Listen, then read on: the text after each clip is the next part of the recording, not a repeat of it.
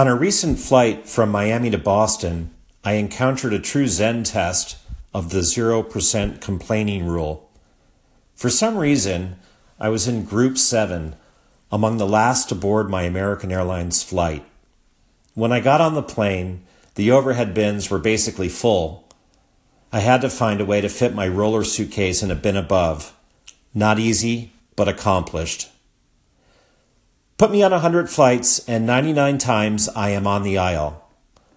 However, this particular evening, I was seated on the window. And just my luck, the man in the middle seat next to me happened to be a very big guy. As I approached the aisle, he got up for me to sit down. For whatever reason, our aisle near the wing was tighter than the other aisles on the plane. So I get settled in my seat on the window, and the guy next to me immediately takes over the armrest and a pretty good portion of my seat as well.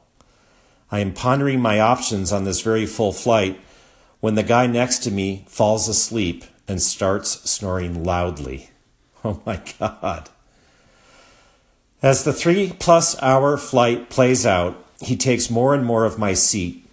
What are my options? Reading? Not really an option. I can't move. Watching television? This is one of those flights that has those awful drop-down screens every third row. Brutal. Listening to music?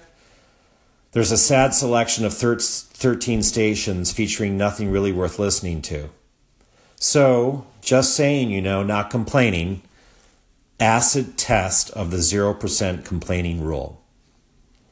Did I mention no internet connection on American Airlines? That was not an option for me either. So what I did, I put the jazz station on, best of the limited choices, and turned it up to drown out the snoring. I then assumed a yogic position against the window to avoid this guy touching me, and mainly passed the time with my phone in airplane mode, making lists of things to do upon my return home.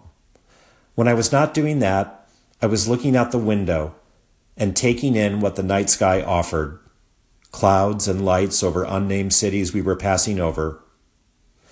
When you are glued to an airplane window, you do appreciate the miracle of flight and the majesty of the expansive world below. Getting off the airplane might have been the highlight of my day, except for the fact that I had a great morning in Miami with my real estate agent curator mastermind group. Indeed, the highlight of my day was committing that morning to rebuilding a custom version of my website, cambridgerealestate.com, with Curator in 2018. I am taking Gary Vaynerchuk's advice in his keynote at the First Agent 2021 conference in Miami to heart, namely, spend more on my business.